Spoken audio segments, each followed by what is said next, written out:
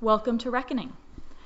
My name is Ingrid, and I'm starting this podcast to share open and honest discussions about our experiences with death. I'm hoping that as a culture, we can grow to talk about it without it being feared as a heavy, scary, and overwhelming topic. Let's talk about it more, get a little more comfortable with it, wrestle and wonder and ask questions. Let's reckon with it.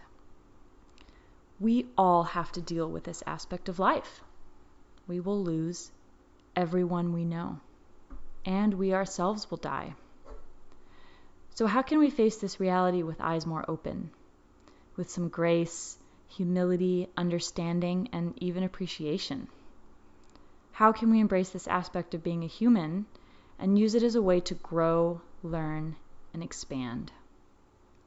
The goal of this podcast is to turn toward these shared experiences, using our stories and collective wisdom to gain some courage and strength and skill to face it.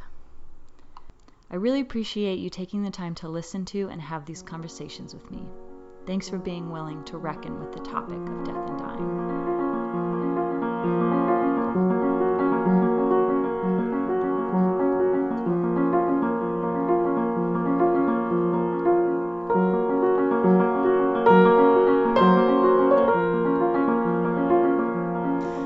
Today's interview is with Alejandra Nava Bermeo.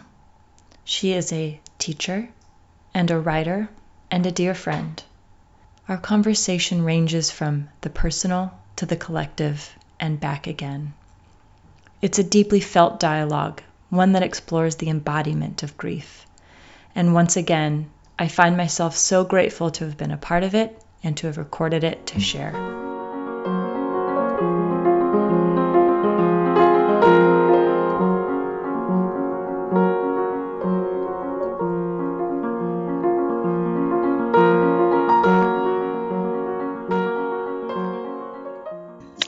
My name is Alejandra, and I am in my room in Northeast Portland.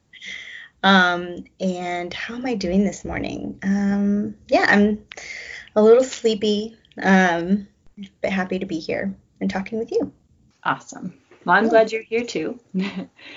And one of the things I really loved about this project is it feels like a gift, to the world that people get to listen in on our conversation. Oh, yeah. They get to hear your thoughts, which is, such a gift. So thanks for your time and being willing to share that. Yeah, I guess I just want to share with those that are listening that Alejandra and I met through a friend. And at this dinner table, we were like, what's your phone number? We have to connect. And then we got together for coffee. And it was just like, oh, yes. Of course we found each other, just this magic connection. Do you remember when we found out that we had the same birthday? Yes. Yeah, I think we were having coffee together. Well, no, we were having a beer. A beer, that's what it was. Yep. I remember that time. Mm-hmm. At the Key Lounge. Yeah. Yeah. Yeah, I love that. Yeah. Right, so birthday twin. Very cosmic, right? You know? Yeah. Oh, yeah, we have this very strong connection, and then all of a sudden we're like, oh, yeah, because we're twins. I too, yeah. Love it. Mm-hmm. So one of the things I want to chat with you about is, I think, you mentioned, you're a little bit sleepy this morning, and I, in response to that, think I'm tired too. Mm-hmm. And I think a lot of us are tired on a deep level, on an existential level. There's just a lot to be tired about. And we're doing a lot of work, it seems like. Well, yeah, there's a lot of work to be done. Yeah. And I feel part of that includes this really big grief, this really big collective sense of loss and pain.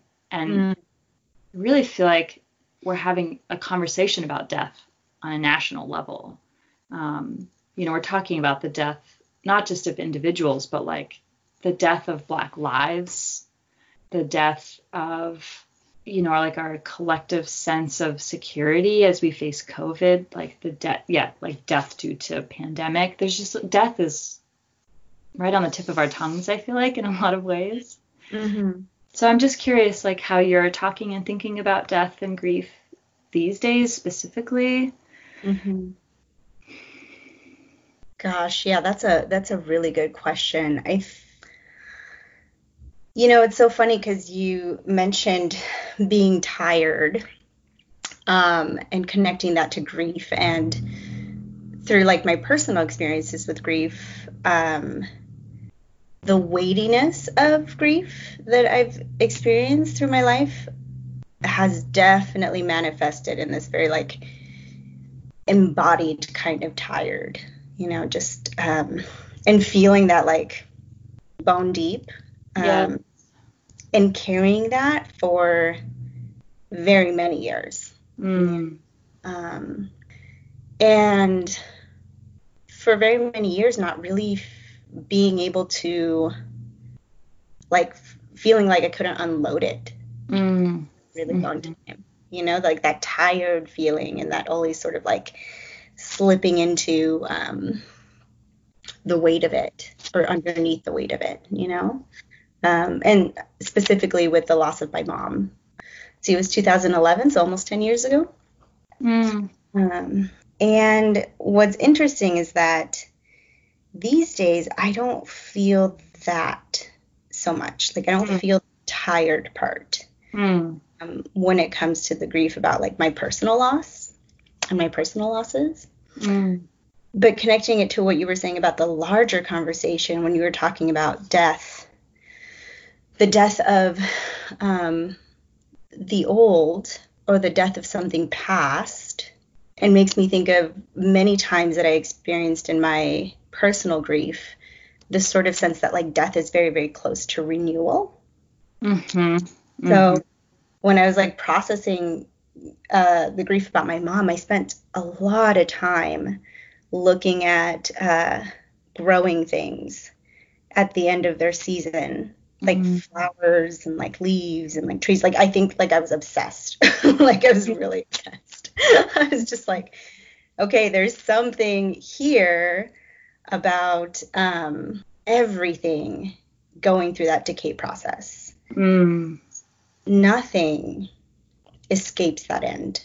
And I wonder that about our systems too, because nothing escapes an ending or a decay or a deterioration.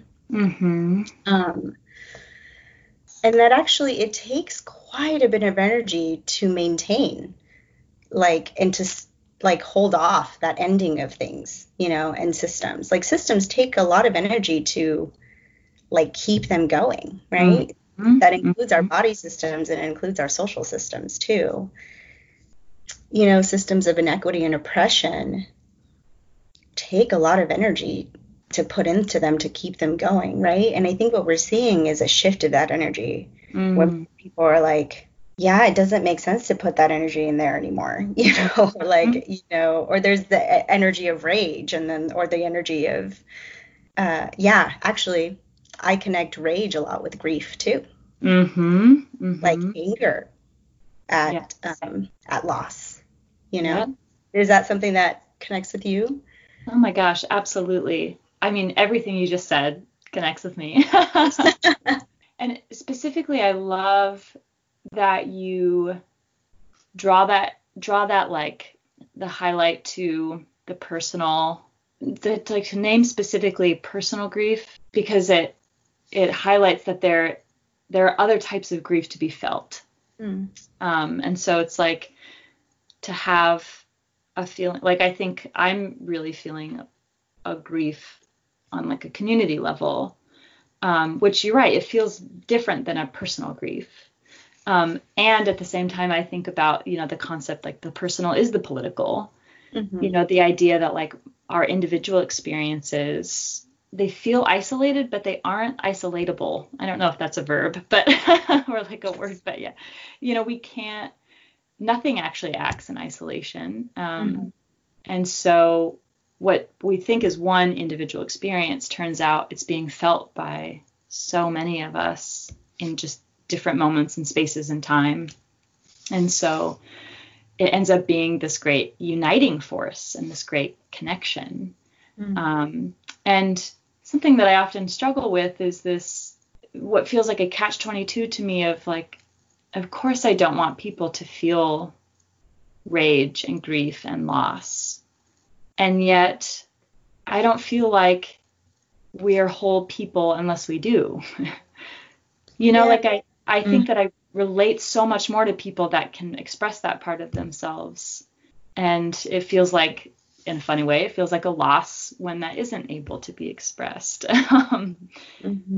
So, yeah, it's sort of an interesting, like, of course, we would all just love to have joy and light and love forever, but that feels like such a spiritual bypassing to the reality of being human, which is that there is anger, grief, and loss and pain and suffering. Yeah, and that's reality, right?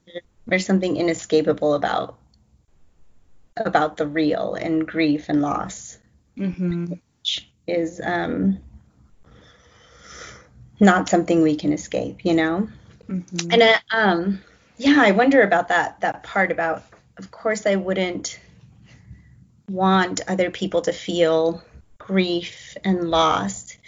And I don't know if I feel that way, that I wouldn't want other people to experience those things, because it sort of feels to me like a moot desire. It's like, well, even if that is what I wanted, like, it's not possible, in the human experience. I think if I was going to express a desire around that, I would say I don't want people to experience that alone. I don't want people to be alone in their grief or in their rage. And sometimes there have been times where I've experienced like rage and grief to such an overwhelming degree that it really made sense for me to just make that journey on my own. That it really didn't make sense for other people to go there with me, because it almost felt like the sacred place that, like, the threshold was only a thing that I could fit through, because the loss was so personal. But that wasn't like the encompassing experience of my personal grief. Like, there were definitely lots of times as well where I resisted being in communion with other people with my grief. And that resistance, created this isolation around grief that really like prolonged it, And not that we want to talk too much about like a timeline on grief, right? Because it's time bound and isn't, it's actually much more not time bound in my experience than right. Time bound.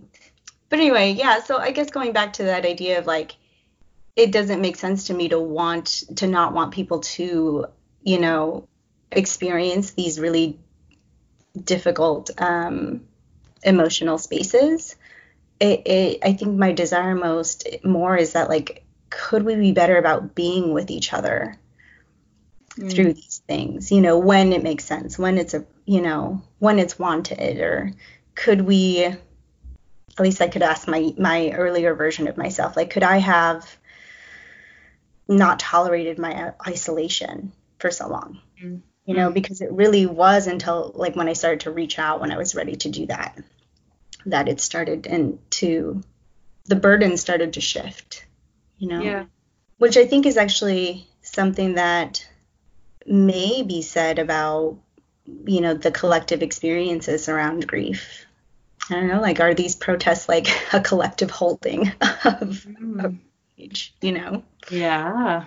And is that better? Is that good? I really don't know. Yeah. Yeah, I mean, I think exactly what you're saying is powerful, which is that first of all, to say I don't know is powerful, but also getting away from the binary of it has to be one way or another way, I think it's like there's truth to both experiences of like needing, as you said so beautifully, like, I need to go through this crucible by myself. I'm the only person that can do this for myself and with myself. And we need others. We need the wisdom and the guidance and the support and love of others to move through and process, these big events in life.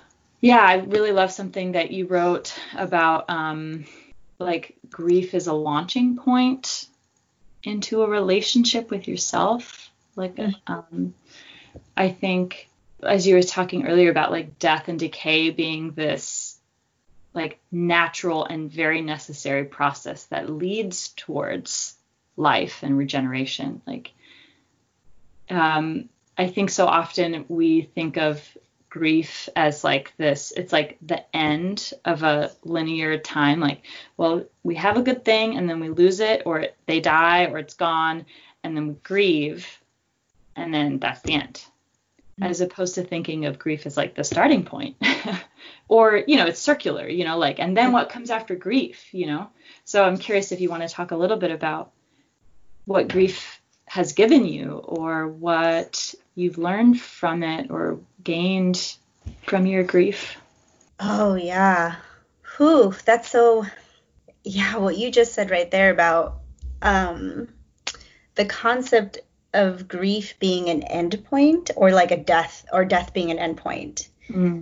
It's actually been so long that I don't remember if I had that belief before, or if I thought about death that way. I must have, because it's a pretty common view, right? That they say like, okay, death equals the end, right? But that I can't imagine holding that view now. To me, death feels like much more like a beginning, and grief feels much more like a beginning of a very, very difficult, really difficult process. It was really hard for me for a very long time. And what I wrote in that email was, yeah, you're right. It was a launching point for me for into a relationship with myself, and very much a relationship with my body.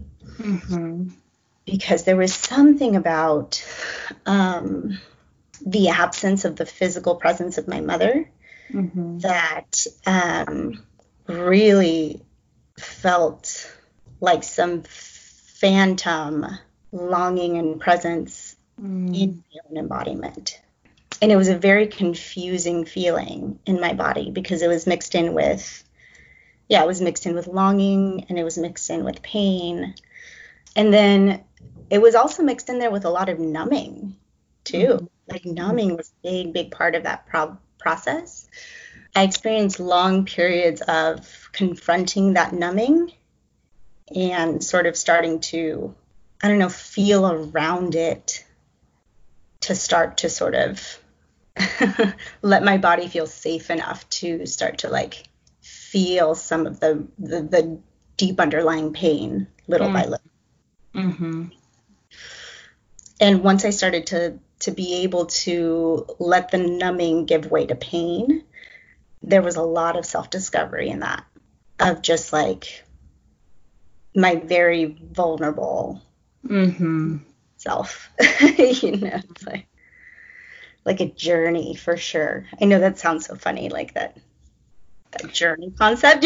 Right. It really did feel like going to the underworld. That's what it felt like. It felt like I went somewhere, like physically went somewhere, Yeah, tell me, if you feel comfortable, like I would love to hear more about physically what that pain feels like to you, has felt like, or did feel like, or what you felt in your body in those moments. Like, I don't know if you could describe that. Sure. Yeah, I could definitely try.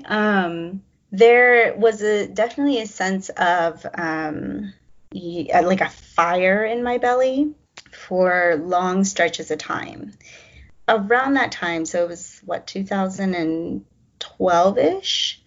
I'd already kind of dabbled with like a meditation practice a little bit before that, but I don't know what your experience with meditation practices are. I think there's some, you have some, right? I have a little, yeah. Yeah. One of the things that like my meditation meditation practice, the way that I was doing, was asking me to do, was to sort of like just sit with emotions as they came up, or sensory experiences. So I remember sitting in my meditation practice, because, that was the other thing I was going to say, is that there's something about that practice where like suffering is like such a fertile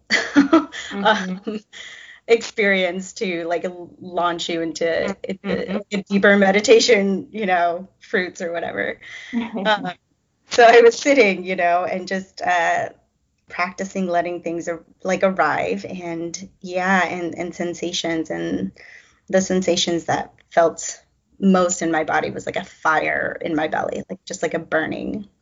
That seemed to be like a location where a lot of my grief seemed to like live for a really, really long time.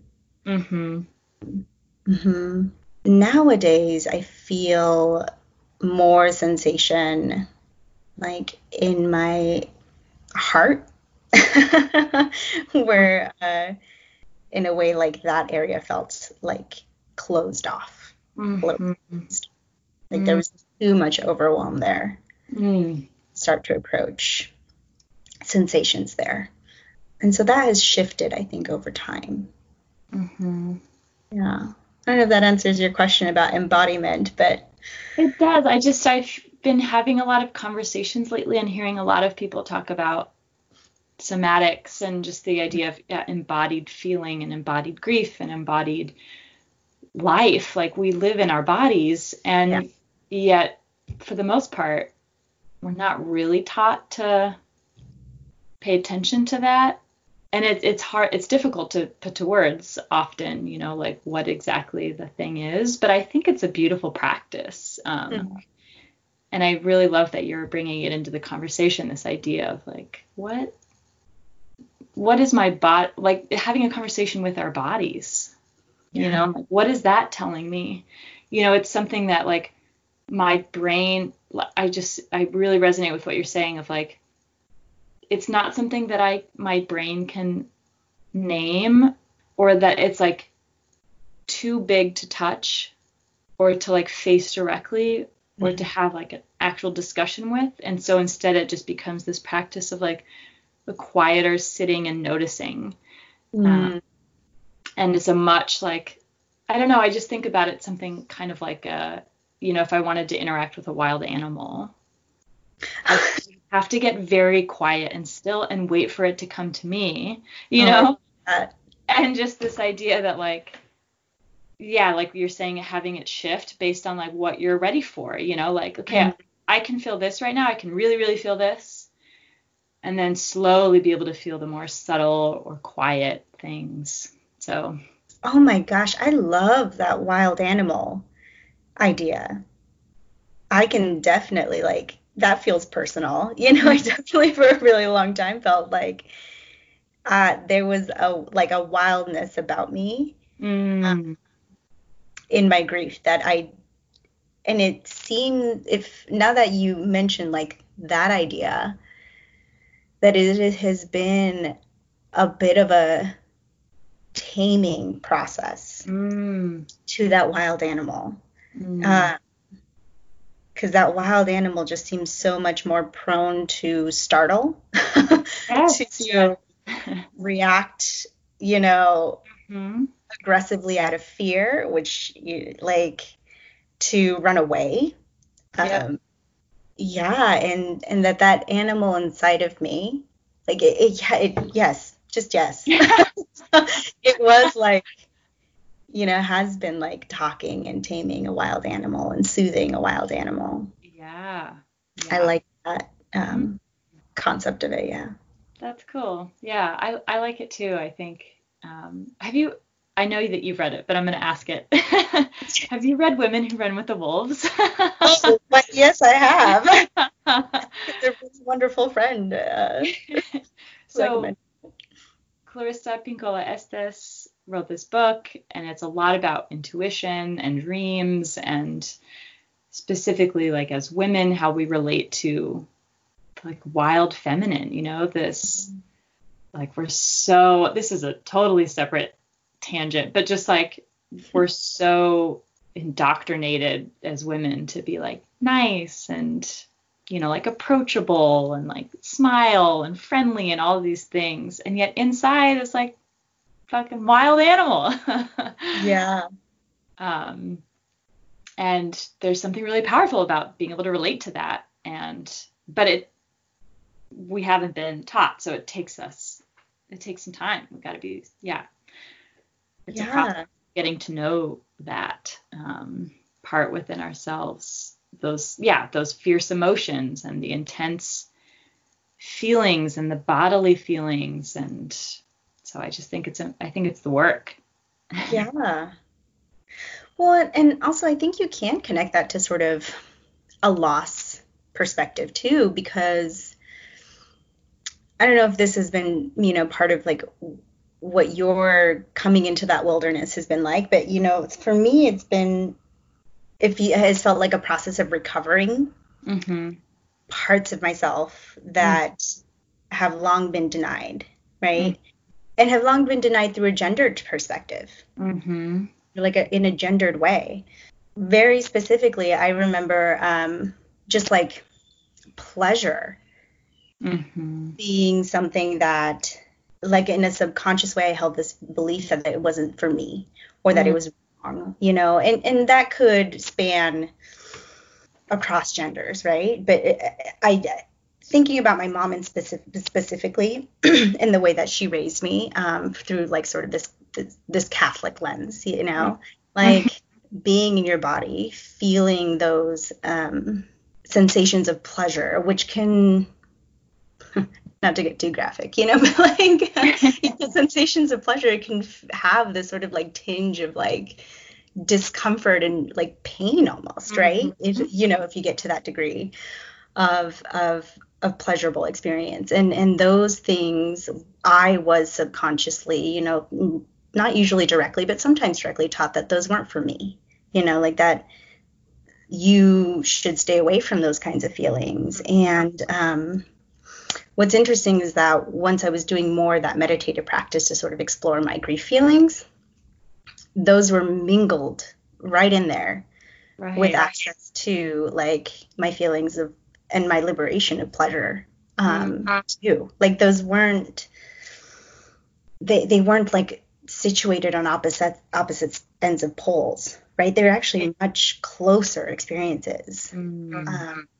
That's like what I discovered. So ironically, me sort of sitting with the embodied feelings of grief just actually got me so much closer to being able to feel that wilderness of myself, of other parts of myself, that as a woman, I don't think I've been, allowed to explore very often in my life. And that does feel like a loss, right? Like in my gendered self, I was told like, no, don't go through that door.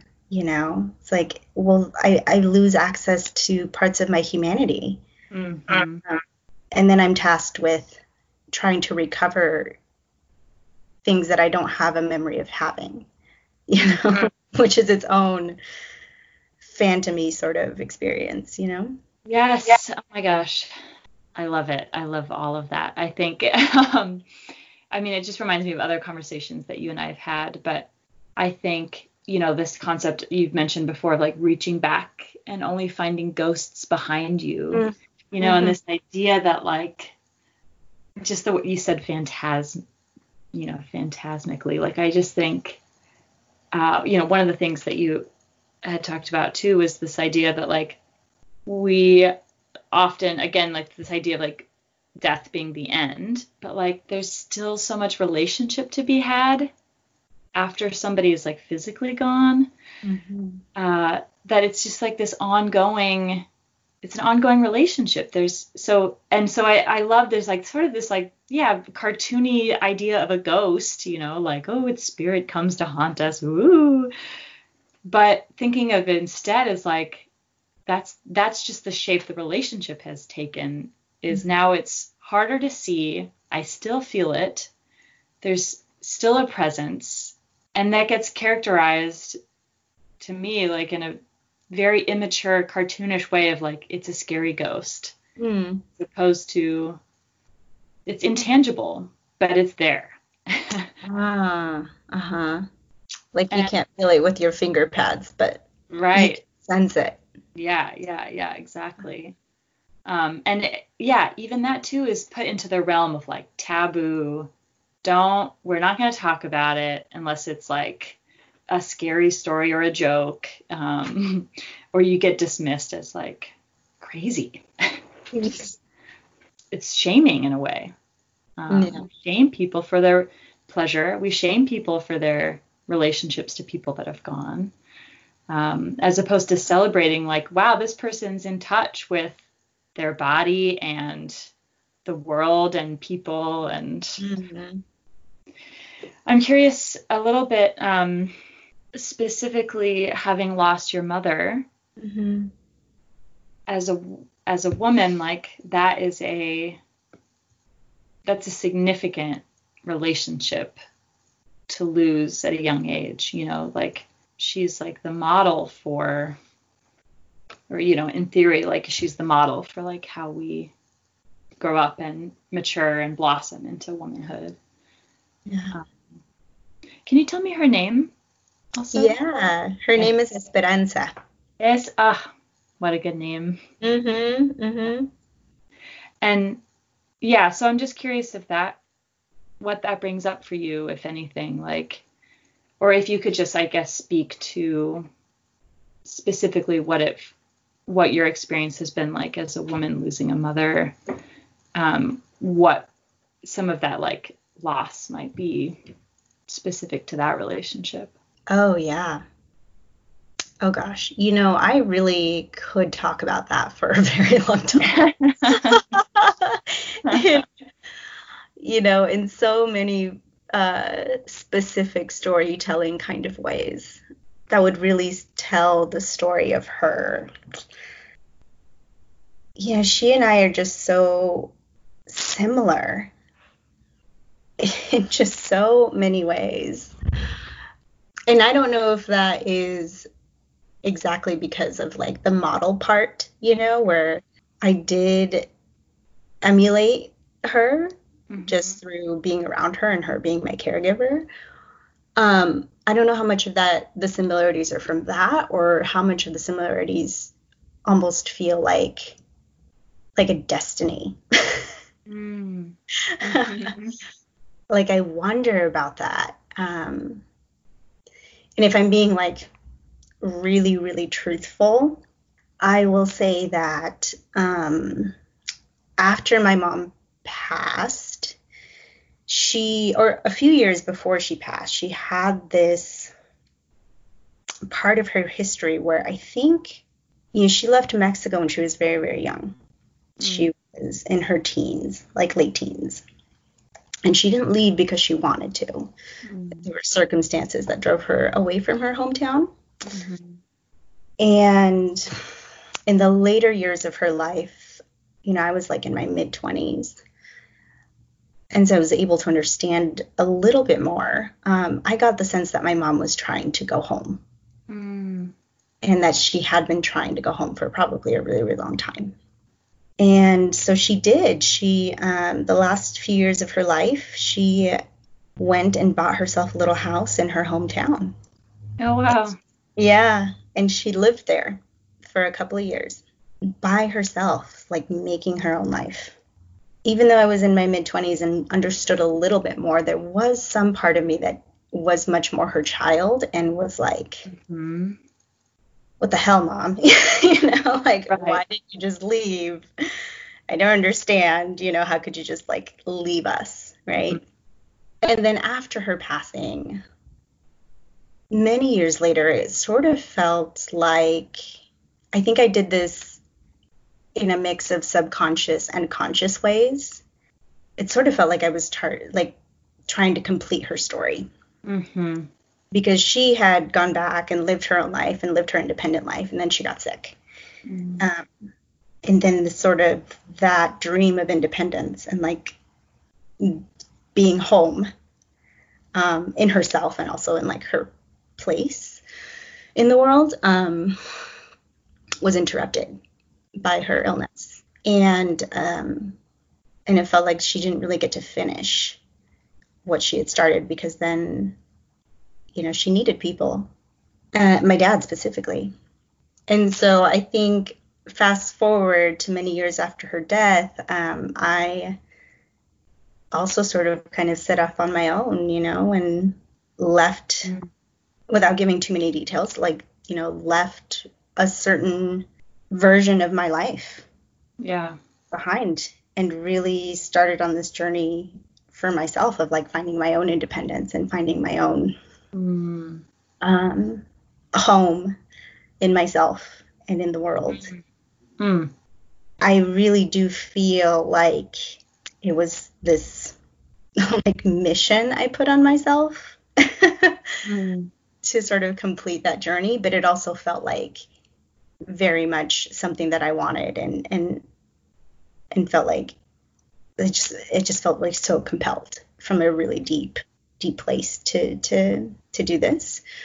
And it's not like we ever arrive, right? But I do feel like I have arrived someplace really new. I think beyond my mom's wildest dreams.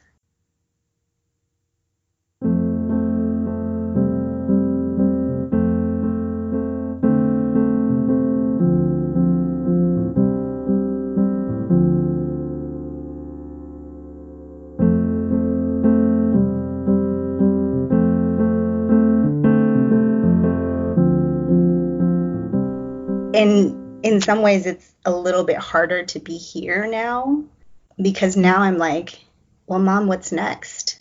And she answers me in some ways, but she's not really here to have that present dialogue with, right? Yeah. But the sense that I get when I ask that question is that she would say, Mija, you got this. You'll figure it out. You'll know what's next. Yeah. I'm just feeling that right now. I appreciate you sharing that. And really what I'm feeling from what you're saying is just it's love. Yeah. It's wild. I feel her love for you coming through you, through this screen into my heart right now, which is powerful and amazing. And that is, it's such motivation, right? To do that work in ourselves, to do that inner work, is important because of this type of connection that we can generate, and this, the depth and the richness. And it's hard, but it's beautiful. Yeah, I really believe in intergenerational journeys, to come back to that word. Oh, yeah. Thanks. That's really validating. Yeah, I have felt that in my family too. My mom carried some of the work of her mother, and I carry some of the work of my mother. And I think especially poignant to the loss of a parent is yes, that relationship is still there, but we lose one of our guides, to some degree. I should be able to ask you for this, or I need your help, and I need your advice. And that's often, for me, where my grief has shifted with losing my dad, who also, he died in 2011 also. Oh my goodness. Right. So we've really been on this parallel journey. Really. But the grief for me has shifted. For a while it was this future loss, oh, I won't have this with him, and I won't have this, and all these things in the future. I'm grieving these things in the future. And then for a while it was past grief, oh, I used to have this, and I don't have that anymore. I remember this, and I would remember things, and that would bring me pain. And I feel more so now it's a present grief. It's in this moment, right here, right now, I wish you were here. I need you in this moment. And or I'll tap into him for a moment, and I'll just be oh, I feel hey, Dad. I'm thinking about you. I'm feeling you. I'm holding you with me. Yeah, so it's been interesting feeling. And, who knows, like maybe it'll shift into those other realms again as time goes on. I'm not sure, but Do those feel like different degrees of closeness? Like, is the present feel like a little closer when like you need him like right now? Yeah, interesting question. Yeah, I would say so. Yeah. Yeah, I mean, that's interesting, right? Like, he died years ago, and it feels like this ripping away of like, well, now you're the furthest you've ever been away from me. Oh. And then, but yeah, so it's interesting to have it potentially like, I don't know, with like a centrifugal force, like it sort of slowly comes back to being closer. I like that. I like that framing on it, like a question of closeness. I think that's lovely. How about you? Does any of that relate to your experience? Yeah, in terms of just the different things that just aren't possible anymore. Like those future situations, and also and the past. And actually, now that I'm thinking about it, there are just so many important people in my life now. In recent years, these important friendships that I've built, including the one with you, which I treasure and value so much. They're just like important people in my life that will never meet her, or she will never meet them. And I think that includes me. Like, I'm such a different person now than when she passed. We will never know updated versions of each other. Yeah, that's an interesting way to put that. Yeah, they become static to some degree, like who she was when she left is like who she will always be to some degree. Yeah. I love this. I just feel like there's, again, like circling back, like the personal and the collective, right? Like, you and I have each had like very personal, unique to us, like circumstances with loss and grief. And yet, like, we're relating about it right now. And so then it moves outside the realm of personal into like, well, this is a collective thing.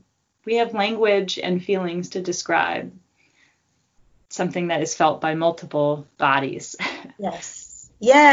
Which feels good. Yeah, that we are multiple locations for this experience. Yeah. Oh, I like that. Yeah. Yes. Are there more things that you want to say or bring in or share? Yeah. There was actually an excerpt from a poem by Khalil Gibran that I kind of wanted to share, if that's okay to read. Yes. Because, as I mentioned in the email, grief has very much felt to me as overwhelming as sometimes falling in love has felt. Yeah, and so this is a part of a poem where Khalil Gibran describes love. And in the parts where it says love, I think grief could really situate itself really well in there too. So that's great. So this is just, here we go. It says, and this is just part of it, not the whole thing, but it says, when love beckons you, follow him, though his ways are hard and steep, and when his wings enfold you, yield to him, though the sword hidden among his pinions may wound you. And when he speaks to you, believe in him, though his voice may shatter your dreams as the north wind lays waste the garden. For even as love crowns you, so shall he crucify you. Even as he is for your growth, so is he for your pruning. Even as he ascends to your height and caresses your tenderest branches that quiver in the sun, so shall he descend to your roots and shake them in their clinging to the earth. Like sheaves of corn, he gathers you unto himself. He threshes you to make you naked. He sifts you to free you from your husks. He grinds you to whiteness. He kneads you until you are planed. And then he assigns you to a sacred fire, that you may become sacred bread for God's sacred feast. All these things shall love do unto you, that you may know the secrets of your heart, and in that knowledge become a fragment of life's heart. Thank you. Two things. One, there is a Khalil Gibran quote on both my grandparents' grave and on my father's grave. So, The same person. Yeah. Of course you would bring them in. Thank you. Yeah, it's very personal to me, so I just really resonate and love that. Mm. And the other is, I'm curious if you would be open. I don't know if this is like blasphemy, but I'm curious if you would be willing to read it again, but say grief every time it says love. I feel like your point is perfect, and I'm curious to hear what it feels like. Let's hear it. With that later. Yeah. Yes, love it. Okay. When grief beckons you, follow him, though his waves are hard and steep, and when his wings enfold you, yield to him, though the sword hidden among his pinions may wound you. And when he speaks to you, believe in him, though his voice may shatter your dreams as the north wind lays waste the garden. For even as grief crowns you, so shall he crucify you. Even as he is for your growth, so is he for your pruning. Even as he ascends to your height and caresses your tenderest branches that quiver in the sun, so shall he descend to your roots and shake them in their clinging to the earth. Like sheaves of corn he gathers you unto himself. He threshes you to make you naked. He shifts you to free you from your husks. He grinds you to whiteness. He kneads you until you are pliant. And then he assigns you to a sacred fire, that you may become sacred bread for God's sacred feast. All these things shall grief do unto you, that you may know the secrets of your heart, and in that knowledge become a fragment of life's heart.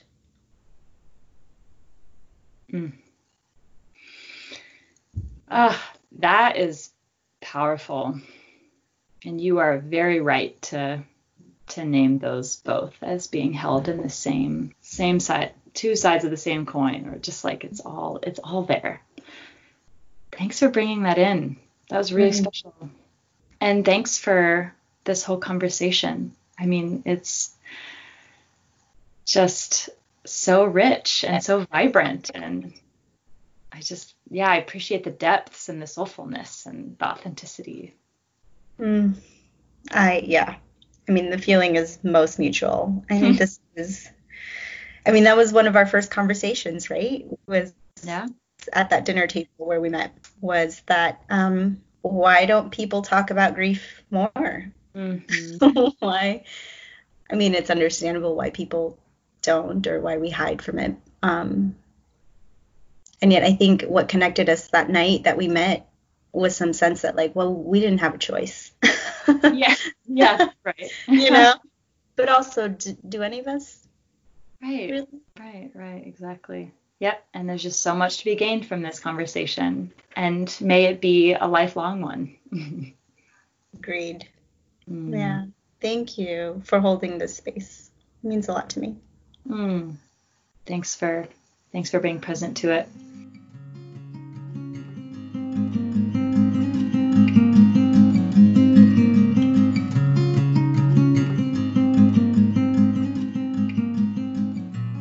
I just want to say one more thing, which is that I am not an expert. I'm not here to tell people how to grieve or heal or what death is or isn't. My main goal with this project is simply to create space for us to share our stories about death and dying, and from that collective experience, enable all of us to feel less alone in facing the challenges of grief and loss. Thank you for listening, for being brave and vulnerable, and for your time. Any questions or comments, please get in touch with me. I'd love to hear from you and perhaps share your story too.